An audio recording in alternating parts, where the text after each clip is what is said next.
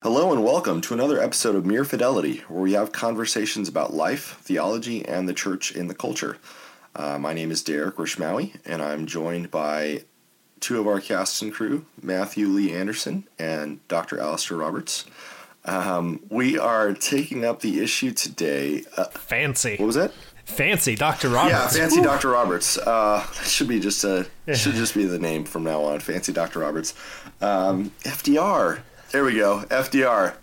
A new nickname is born for those of you who would like to email messages to FDR from now on. Today, we're going to talk about the church and politics. In essence, have we, it's election season. Our timelines are filled with these things. We've got Trump everywhere, Hillary everywhere, Bernie bros making memes that spice things up. And the question, well, I'm going to let Alistair set up the deepest question, but in a sense, have we become too obsessed with it? But Alistair, why don't you go further and kind of set this conversation up? Thanks, Derek. Perhaps it might be good to relate this to the work of James Davison Hunter, who wrote a book about 5 years back, To Change the World, where he talks about the way in which various Christian groups, the Christian left, the Christian right, and the neo-Anabaptists, have all framed their understanding of Christian engagement within society in terms of politics. Politics has been the primary mode of their social engagement, the way that they've framed what they do within society. And it's very much shaped, he argues, by grievance, victimhood, atrocity, this sense of injury, this sense of being persecuted, or what he calls resentment, or as it's properly pronounced, ressentiment. But Derek told me to pronounce it the wrong way so that people would know what it was. But guys, I'm just looking out for you. One of the things that he argues you. is that there's a failure to distinguish between the public and the political. And I thought it would be interesting to discuss within an election context and season whether the church has become too obsessed with struggling to get its will politically and failed to recognise the broader public duty that it has and a realm of Christian action that isn't clearly political. So this is a long-standing question for me, and I've taken a beating from many people for writing about it this election cycle in the context of Ted Cruz. I have written probably the most critical take on at least distinctively evangelical politics that I've ever said in public. And I didn't do enough in that post to distinguish between the institutions of the religious right and a broader evangelical public. The tricky part is, it seems to me, and Alistair, I think this relates to what you said. One, when you talk about the church, which church do we mean? Who exactly are we talking about, and how are we describing them? But for evangelical politics particularly, there's a vicious feedback loop that exists that somehow has to be broken. And I actually think James Davison Hunter is right in the center of it. And the feedback loop goes like this. A much larger contingent than I wish existed of conservative evangelical Christians pursue this sort of politicization of their religious lives. They subordinate their religious practices to the end of political gain, which means that every election cycle, they get tons of attention from the media. And the media conversation about evangelical politics is framed almost exclusively by them. Whereas those evangelicals and conservative Christians who don't engage in that don't get noticed because they're off talking about other things, even though they may show up at the polls. And that frames a narrative about what it means to be a conservative evangelical in America. And Hunter has been at the core himself of framing that narrative. So his early book, where he framed the term culture wars, he actually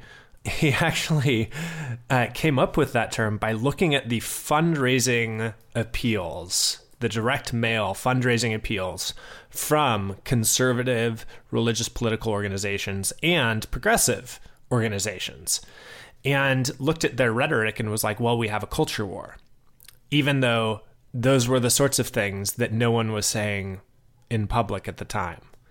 And that generates a kind of narrative itself that creates a feedback loop, such that the fundraising for those organizations, the reward structure, all the incentives are oriented around continuing that sort of practice, and it allows this narrative to take hold that conservative evangelicals are just driven by resentment and grievances, and so this on. is why sociology is dangerous. So there's a lesson there, kids. There's a lesson there. Stay away from it, kids. That's right. Go become a theologian and don't bother with sociology. Become a philosopher, argue about stuff nobody cares about, and make society great again by not touching it. Okay, continue, Matthew. That's exactly right.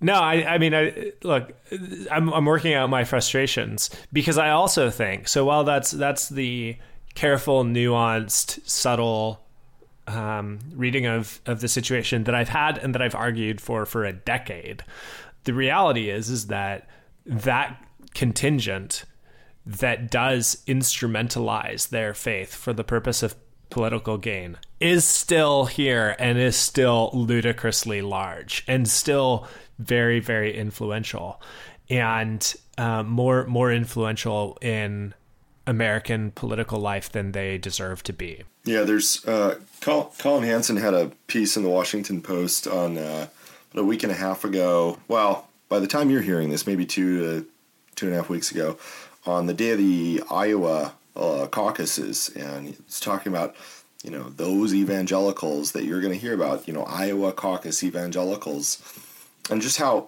unrepresentative in many ways that they are of broader, just regular, even conservative evangelicalism. I mean, you trace, the variety of sorts that you will actually find, but because they're not out there making political news all the time, they're not getting any of the airtime. It's as cheesy as the squeaky wheel gets all the oil, gets all the attention. There's also the other thing that, obviously, and this is kind of like a, conservative fallback trope, but I think it's real, is there are motivated coverage is motivated, right? There are reasons they get the attention. It's not just because they make all the noise or just because they're there. They generate news, and quote unquote the media, whatever that means. I'm going to invoke the conspiracy. They like that. There's a certain level where that narrative is great for them, and it's great to be pushed. A conflict narrative sells, so that narratives of reconciliation or mediation, or unless they can be spun as, I'll put it this way, I can't remember if it was Vice or GQ about a week ago, ran a piece entitled "The Evangelicals Who Hate Trump." Right now, none of the people in the story actually said, "Gosh, I hate Trump," but they all did oppose and all were vocally not supportive of him. But you're not going to say evangelicals who feel tepidly towards Trump, or evangelicals who, thoughtfully don't support Trump. Evangelicals who hate Trump, right? The cycle itself is aimed at selling via this aggressive narrative.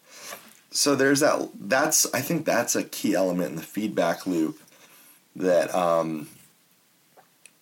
frustrates me. I suppose it's easier to get frustrated at because it shifts blame a bit, but that's also something that. Sure. So I want go for it.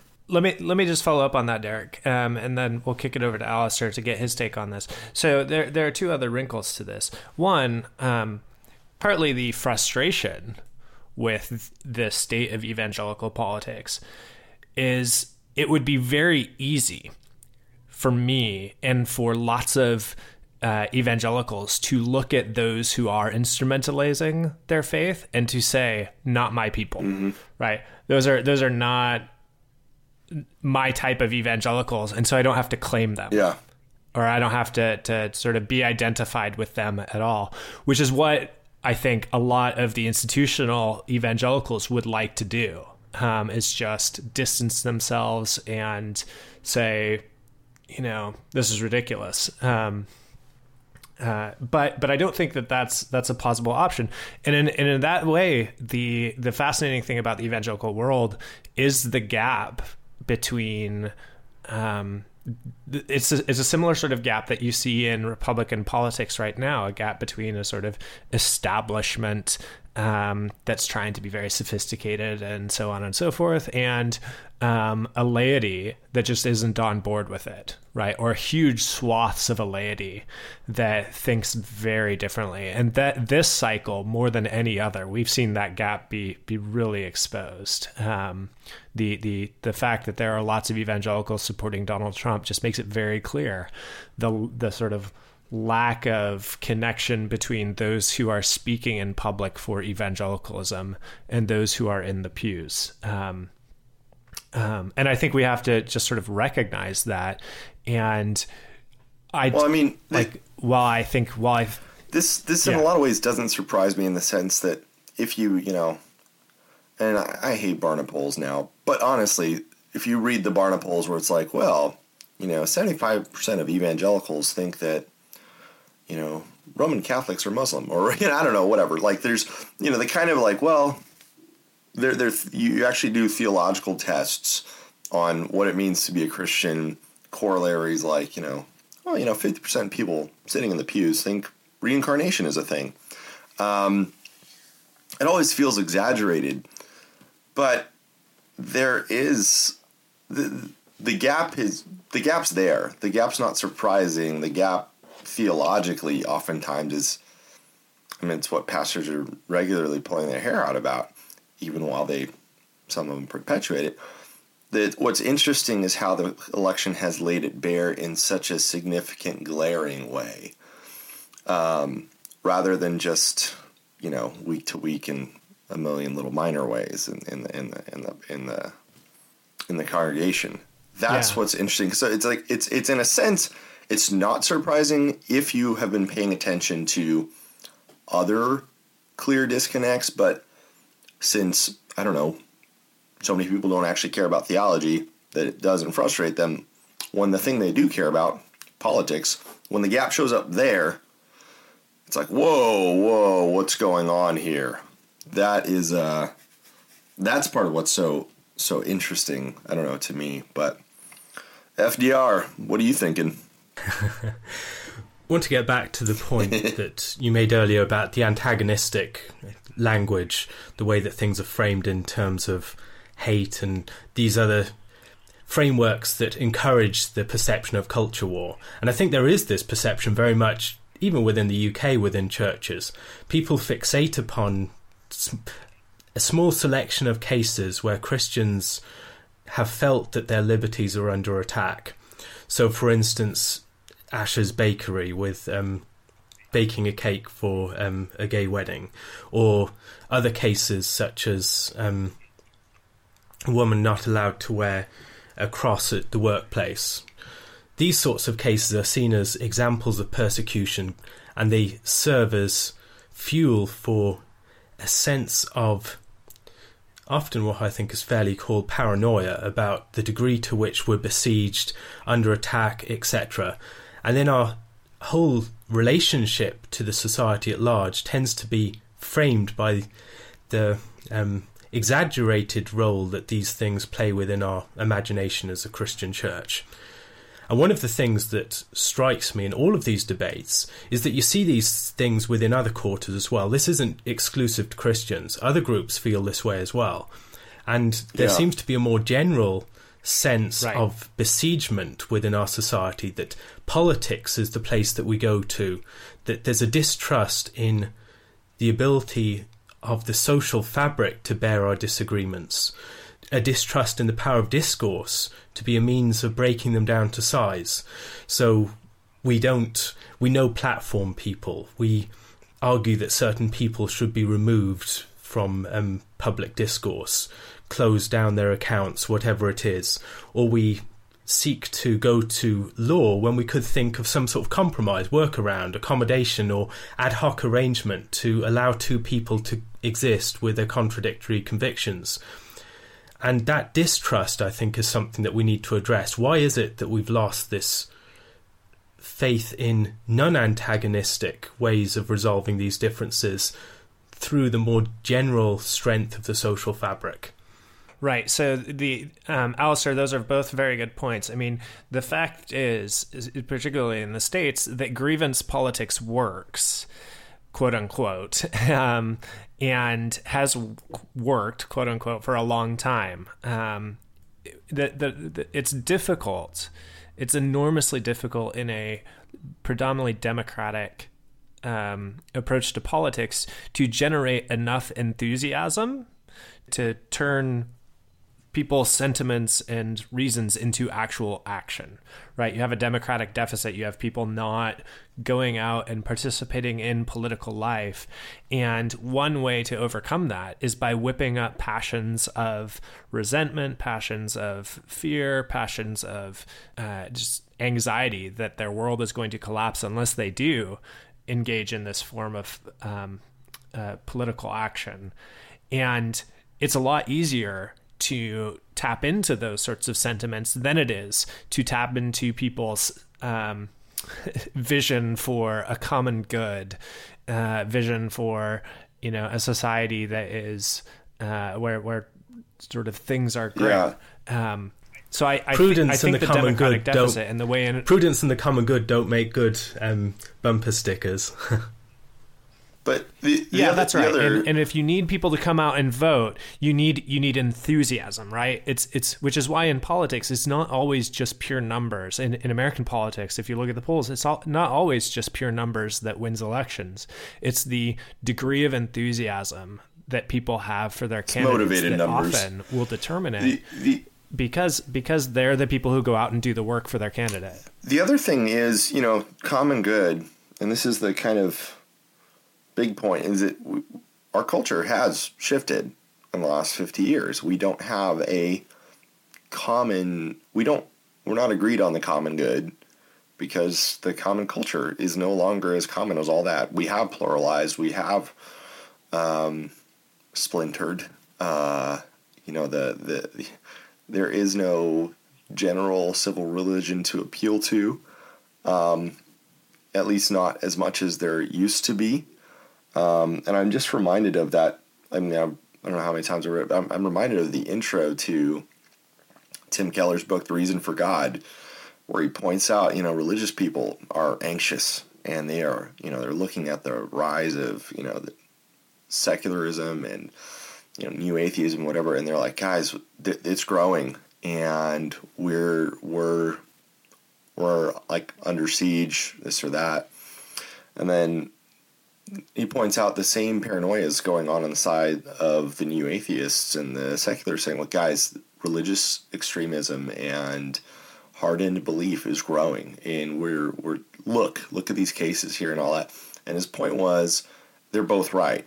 Like, both, what's happening is not so much that one is overtaking the other, is that they are finally, that kind of mushy middle is getting thinned out. And people's positions and people's, subcultures are, in a sense, I'm trying to think of the word, basically like the elements of the smoothie of American politics, they're separating out and they're becoming clearer. The things that were easily blended up before and kind of all one part, a big wash, they're not anymore. And so that's why that's a big part of why grievance politics is what motivates us, because a common politics is apparently beyond us, because we're so hyper aware of the differences in our small communities. We're tribalizing. So that's part of the problem. And I don't know that there's an easy or even a hard fix for that. I mean, that was one of the things that struck me about the debates about same-sex marriage, that many Christians, their first instinct was to rush to the issue of religious freedom, whereas there are huge common good issues at stake here. The interests of children, the next generation, the bringing together of men and women within society, all these sorts of interests are at stake, but yet people instantly went to their partisan, the interests of their particular group within society, rather than recognising that marriage exists for the sake of everyone. And when that is damaged or compromised, everyone suffers. And we need to defend everyone from damage to this institution, not just our own particular group, from the repercussions of some change. I think, I'm just going to defend American conservatives on this against a British misreading of our own internal politics. This wasn't just Americans. Because I'm talking about evangelicals in the UK too. Look, all we're saying is that the BBC is a propaganda arm for the Democratic Party. We all know it. It's been that way for years. We're just getting it on record. But Alistair, I do think that's very unfair, because in the debates leading up to, for instance, the Obergefell decision, all of those common good interests were brought to the forefront. Right. Yeah. Those were the arguments that conservatives were putting forward. Yeah. And those arguments, for a variety of reasons, didn't catch on. And so what looked like a rush to protect our own is actually just a sort of defensive reaction. I'm referring to an earlier stage of the debate, particularly in the UK, prior to the legalisation. Maybe that's true in the UK, but in the States, in America, the emphasis on religious freedom was a very late development in the arguments about same-sex marriage. Yeah, a very late I have to say that one wasn't that one. When I paid attention more closely, years ago, that one wasn't as commonly advocated. And I actually think, and here's the funny thing, I think if that sucker had been, well, here's the thing, if we'd had advocated that earlier, I think we would, those are the you're being paranoid arguments. So some people would raise those claims about 10 years ago, and they were the ones who were written off as paranoid. No, you need to make common good arguments. Yeah, that's right. So that was the irony of the American context, is how quick the cultural, how quick that movement has metastasized and taken on steam. And I think, so much of it internet culture, so much of it on the younger end,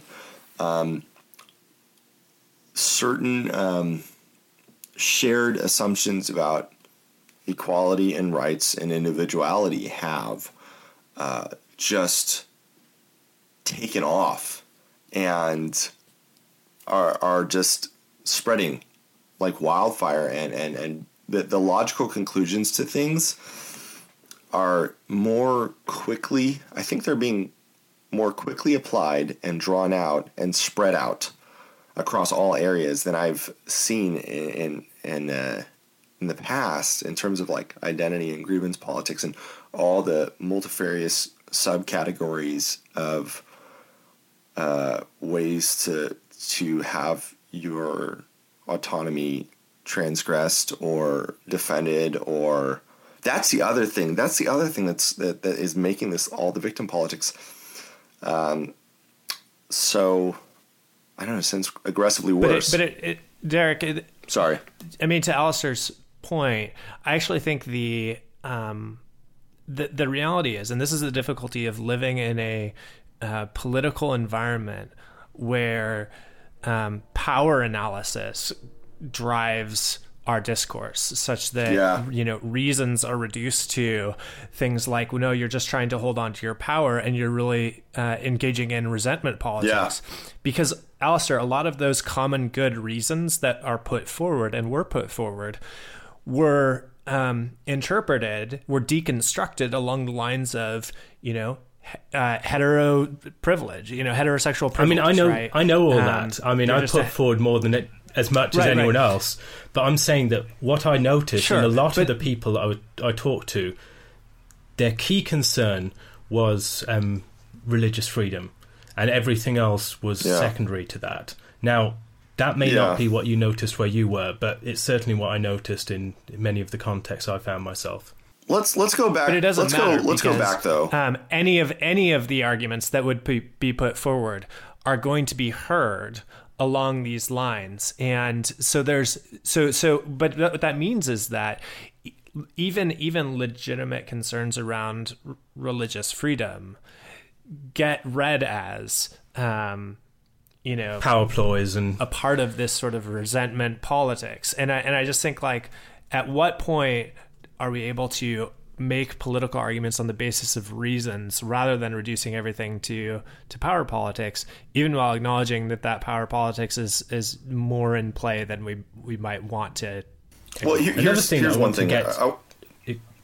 Let me just go back, because we got dragged into an Obergefell talk again. This is one of those things that's endemic everywhere, right? I mean, when it comes to economic issues, or whether or not Obamacare should be supported, or whether or not certain economic measures should be supported, and so on and so forth, that general reduction of arguments about the common good to the maintenance of class and power arrangements, that move is not just present in gay marriage debates and religious freedom debates. That move is everywhere in our total politics. And so in many ways, talking about evangelicals' ability to put forward reasons that go beyond kind of just, in a sense, tribal victim and so on and so politics, it's almost it's kind of caught up in the broader problem of how Christians and even evangelicals are to kind of just alternatively model and engage in all of our political discourse and all of our arguments for these things. And that's I don't know, I'm more interested in that question than the specific what we should have done 5 or 10 years ago in Obergefell or whatever. Does that make sense? I don't know. Is that Alistair, Matt? Yeah. One of the things that I think needs to be looked at is the degree to which partisan politics reflects just the way that we're relating to each other in particular ways, especially in the internet culture. That one of the things that was striking, for instance, about the Donald Trump phenomenon is that so many people say, I don't know anyone who would vote for Trump. Now, how is that? I mean, so many people do vote for him. How is it that you don't know anyone that would? In the same way, so many people who are pronounced liberals do not know anyone who believes in creationism, but yet about half the American population does believe in creationism. And same with convinced Christians. How many convinced liberals do they know in their personal life and have regular interactions with? Often what we have is the insulation of various communities from each other.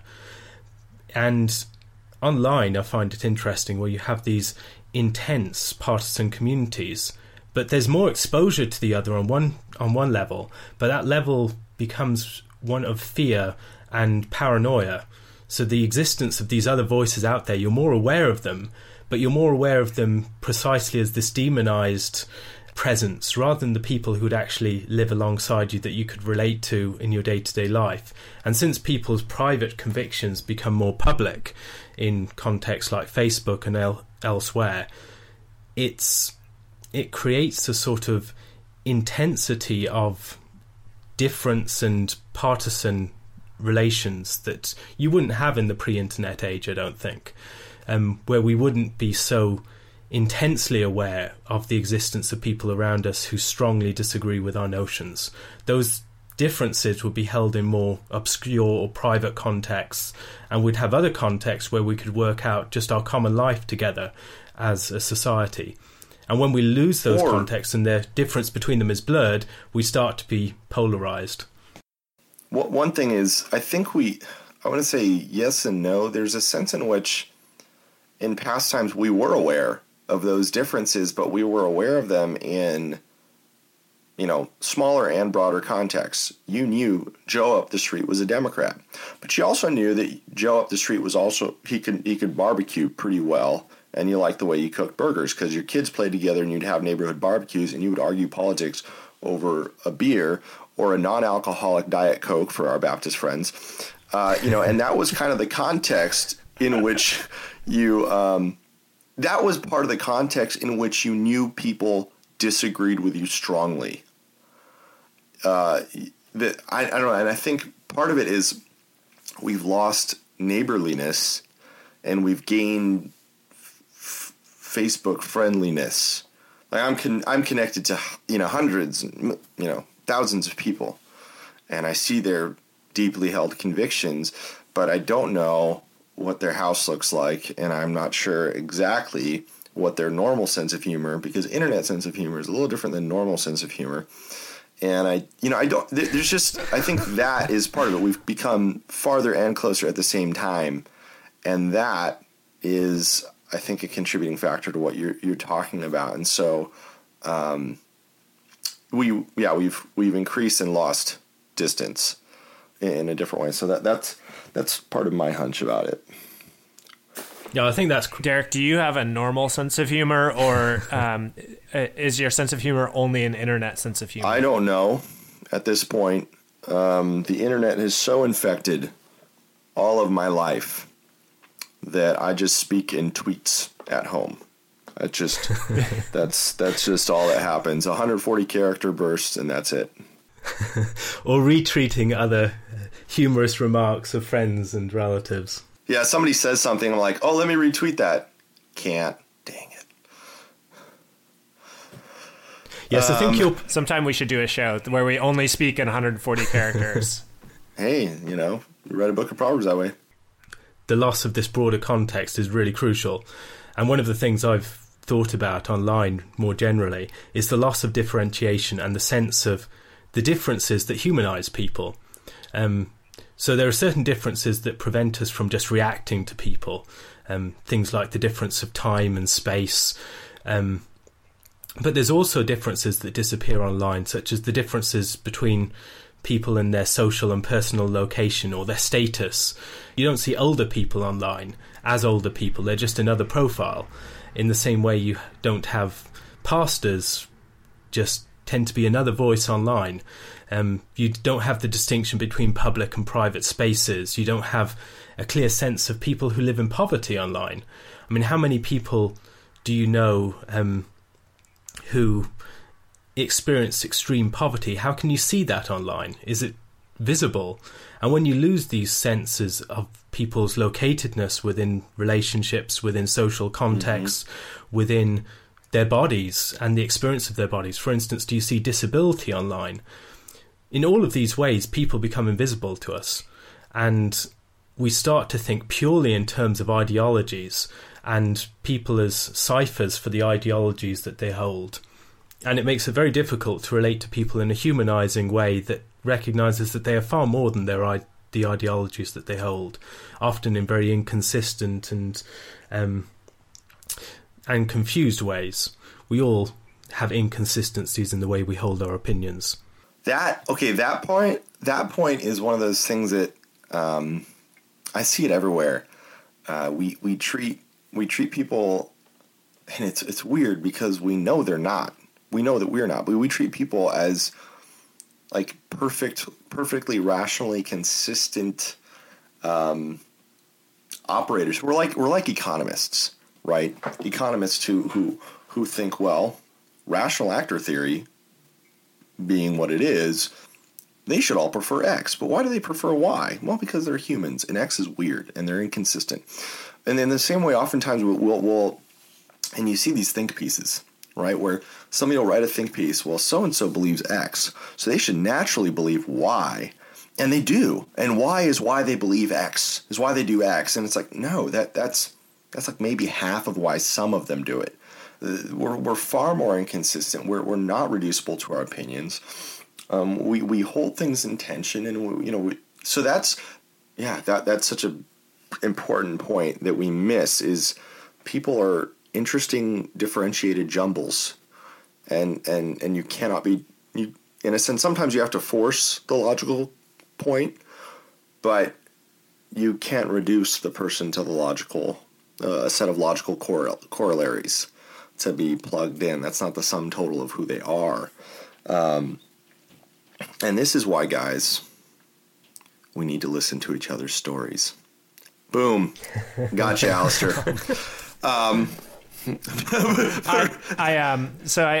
think all of that's right. I think one of the interesting things in the context of politics is a political order that itself consumes all other aspects of life will require the same from its citizenry.